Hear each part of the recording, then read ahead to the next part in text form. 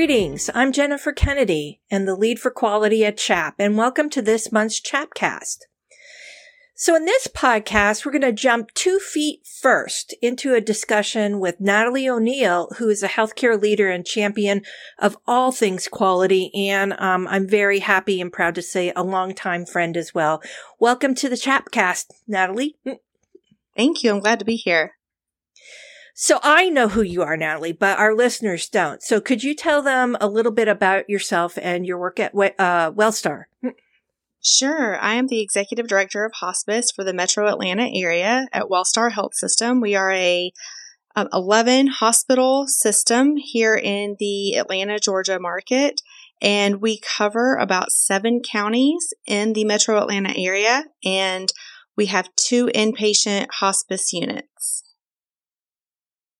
Yeah, and I know you from, my work at NHPCO, but, you do some really interesting work in the quality realm, which I think can be applicable to not only hospice providers, but home health providers, just any home-based care providers that are out there, because your innovation, I think, makes you unique in your community. It shows your stamp of quality. It shows that you care.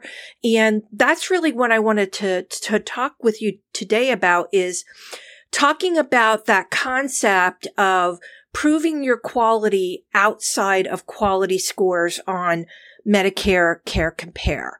And I know that you work really hard within your organization, yes, to look at keeping your CAP scores up and paying attention to your HIS scores, but you don't rely just on quality scores. You do things outside of that realm to really show what kind of organization you are. Does that kind of capture the flavor of what you like to do? Yes, our organization is very focused on the whole concept of delivering the right care to the patient in the right place at the right time. And they allow us to be really innovative and think outside of the box and try out different things. Sometimes things work, sometimes they don't, but when they do, they're usually pretty great.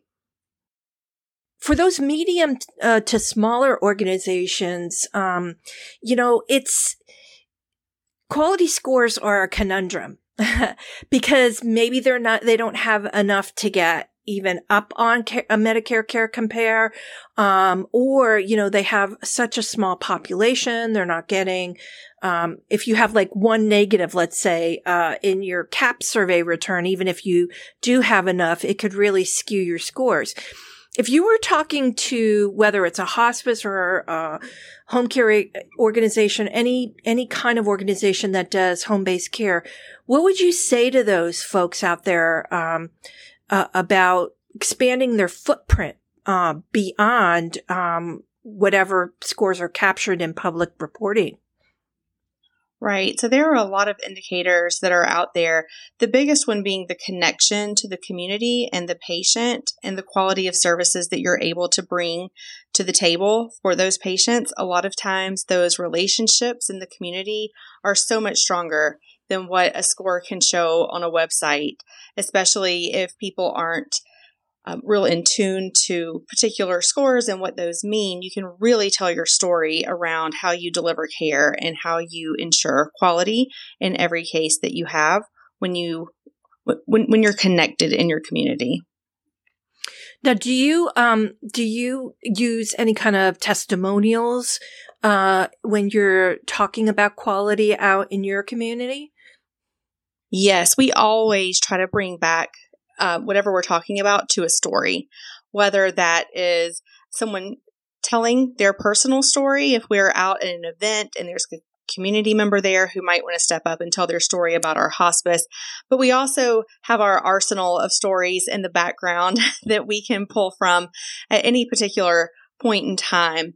Our team is well versed on those, and they know what the stories are and how we impacted patients in different ways. And then they can really use those to talk about experiences that patients have had and how we can be of assistance. So I hear you talking about events, when we're out at events. And that's, really, to me, that sounds like developing those partnerships in your community. What kind of things does your hospice do that might be extendable to other organizations as ideas for them to get out there into their community and, prove their quality, show their quality? So we participate in pretty much anything that anybody will let us come and talk to. So, whether that's like a Kiwanis Club or a Rotary or community organizations, veterans affairs places will oftentimes let us come in and meet with their veterans. We have some veterans materials that they can use. And we also use our stories when we are trying to collect volunteers, which is so important to our program. And we use those volunteers to also tell the story when they are at things. So, expanding those fingers into the community as much as possible. We do have a small group of people that rotate in and off of a committee, and they act as an advisory board to us of where we can get involved. They usually have had a personal experience with our hospice in some type of way. It might not have been a family member, but they may have worked with us in some way and might have community connections that we can call on for ideas, because we cannot be connected everywhere in the community. We actually don't have any marketers in our organization. So, that's not somebody that I have out there moving around the community for us. So we rely on those people that have had experiences with hospice and know the quality of our hospice. I love the idea that you have this advisory committee.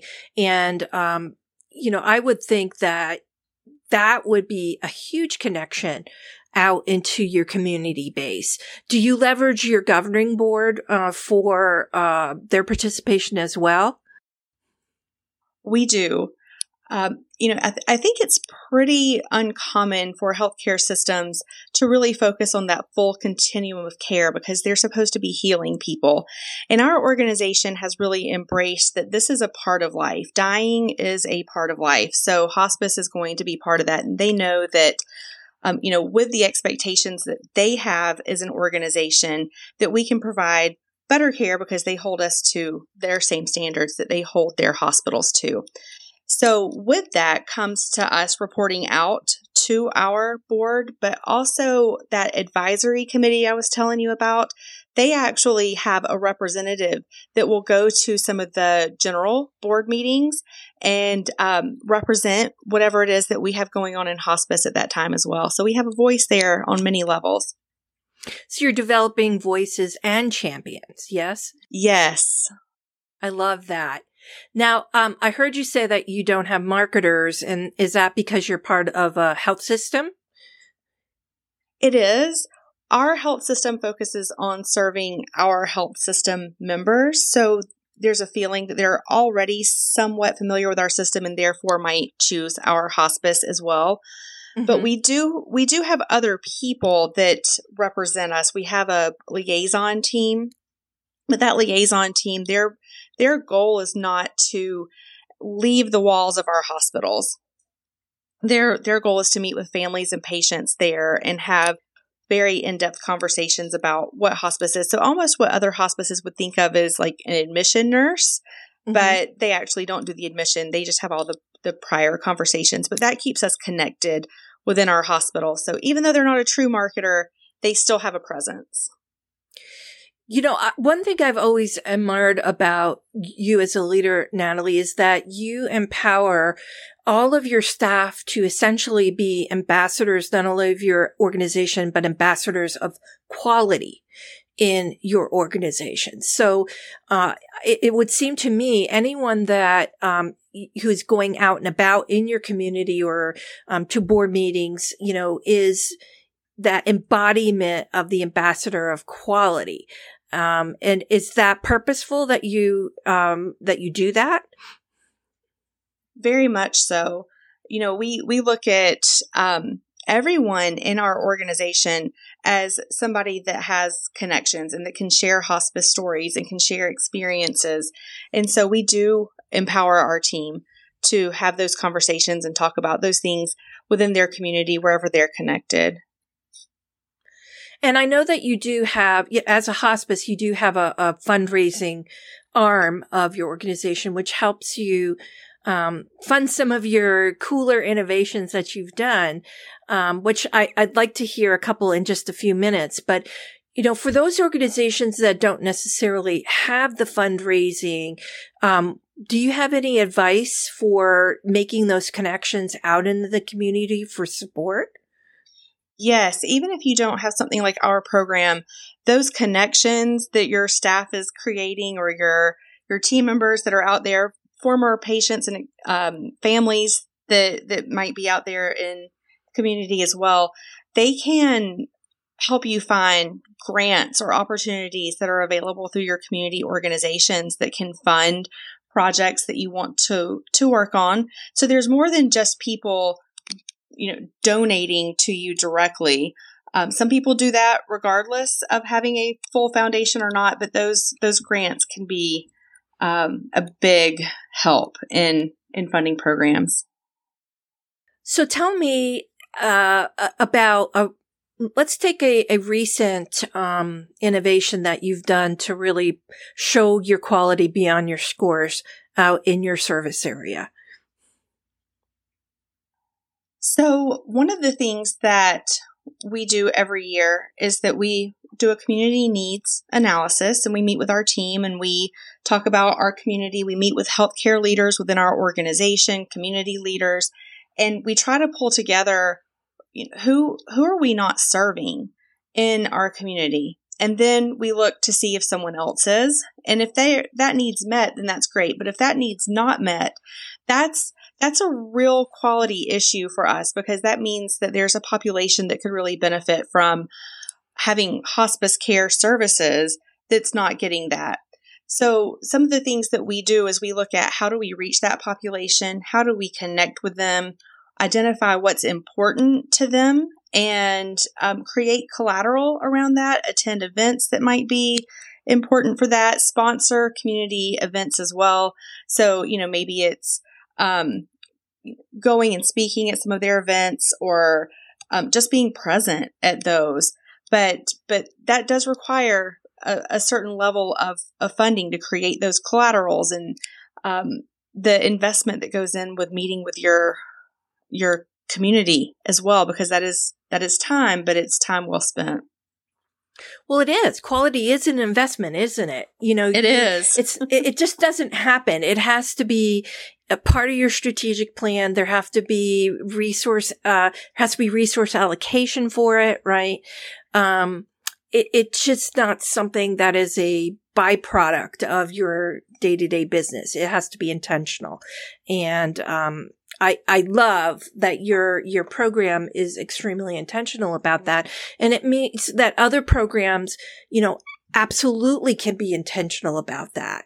For instance, you are, in addition, I know that you're very invested in, not only education out for your community about what your services represent, but also investing in that, education for your staff, as well. So can you talk a little bit about that? Yes, we are also very intentional with that piece. This past year, we learned a lot about doulas, death doulas, and what they can do in the community. And we looked into the program and, had some people from the community that were really interested, that had gone through that training and wanted to come on and learn more. But we're also not as focused on quality and patient care maybe as we do as an organization. So what we did is we met with those doula education organizations and created a different type of training, but encompassing a lot of their values and education that they have. And we created our own program that we have used to train not only our staff, but also our volunteers.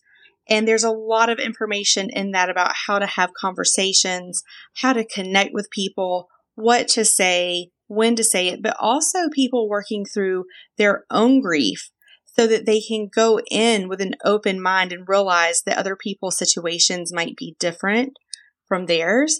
And we actually had several of our volunteers who came back and said, wow, I didn't realize that I had unprocessed grief. And now that I'm able to work through that, I feel like I'm in a better place to be able to help serve these populations. Our staff members that went through it said, I talked to dying people every single day, but I really walked away from that feeling like I have, more of a connection and I know what to say now. And that's been really empowering for our volunteers and our staff. And so with that, we paid for the education program to be altered to us for the people to attend, but also for meals to bring people in and create that camaraderie. We did this in person over about 6 weeks, and it's been very impactful on our organization. That sounds so great. I mean, you were looking for synergy of different types of services out there that, you could develop that relationship with, that would create a stronger and, a better experience, in, the terms of hospice care. I like that idea. And, that could easily, I'm thinking, be translated to, home health looking for different synergies out in their community as well. And, taking, some of the things that you have, offered out there, like going to your Rotary Club and going to these different places to, talk about what good home-based care looks like. Also, I think that, you also do, quite a bit of innovation. Now, you talked about going to underserved communities, but you're also looking for innovation in other places as well. And really, with innovation, you're developing, I think, a more sustainable program moving forward. It gives you a higher esteem out in your community, and really does show the kind of organization you are outside of those scores. What kind of innovation have you done, let's say, in the last year for your hospice program? Sure. So one of my favorite things that we've done this year, and we are almost completed with the project, so I can't tell you exactly the impact that it's had yet, but I expect it to have a lot of impact. One of our inpatient units backs up to a beautiful park, and it's very secluded, lots of trails and walking. It's part of a mountain. And we have created, on the way back from our building to the connection to the trail, some meditations along the way. And so we're posting QR codes that link to a video. Some of them are simple breathing exercises, but we've also tied some of these to the features that we have on our property. So there's one that's about, climbing a mountain and overcoming the stress that you're currently under. Because as you can imagine, in a hospice inpatient unit, these patients that we serve are not well. They are in some type of crisis. And this is very, as well as very their families, stressful. Right? Yes. It's a unit, right? Yes. Yes. So it's very stressful for that whole family unit. So we're creating a space for them to be able to, go out. We have a stream that also runs through our property. So one of them is a visual imagery about placing your burdens on a leaf and watching it go down the stream. And, some people connect very well to those things. Some people connect to the breathing. So we're trying to have an array of things that they can do. But for those patients that can't make it outside, or for our patients who are at home, the connection to our property might not be as clear, but they can still use those same QR codes to access those videos and go through those different exercises and hopefully, de-stress a little bit, take a few minutes to reset your system and have a fresh perspective. So we're really excited about this project and how it's going to impact our patients and families and our staff. Our staff can do it too. Anything that we can do to increase resiliency with our team is great. I love this whole project. I'm looking forward to what the outcomes look like as well. I think it's a really innovative project that you've got going here. So I'm going to loop back before we finish up to those medium to smaller organizations, thinking that they can't perhaps do some of these things because they don't have resources. Community engagement, you can do some level of that without having a huge amount of resources. You can leverage patient testimonials and stories. Some of those things in my mind are, I think, low-hanging fruit to show your quality outside your scores. Do any other ones come to mind for you, Natalie, as you're thinking back along your card catalog of things that you've done with your organization? Right. So I would say the biggest thing that I think helps is being able to tell a story, and to tell a story from your heart.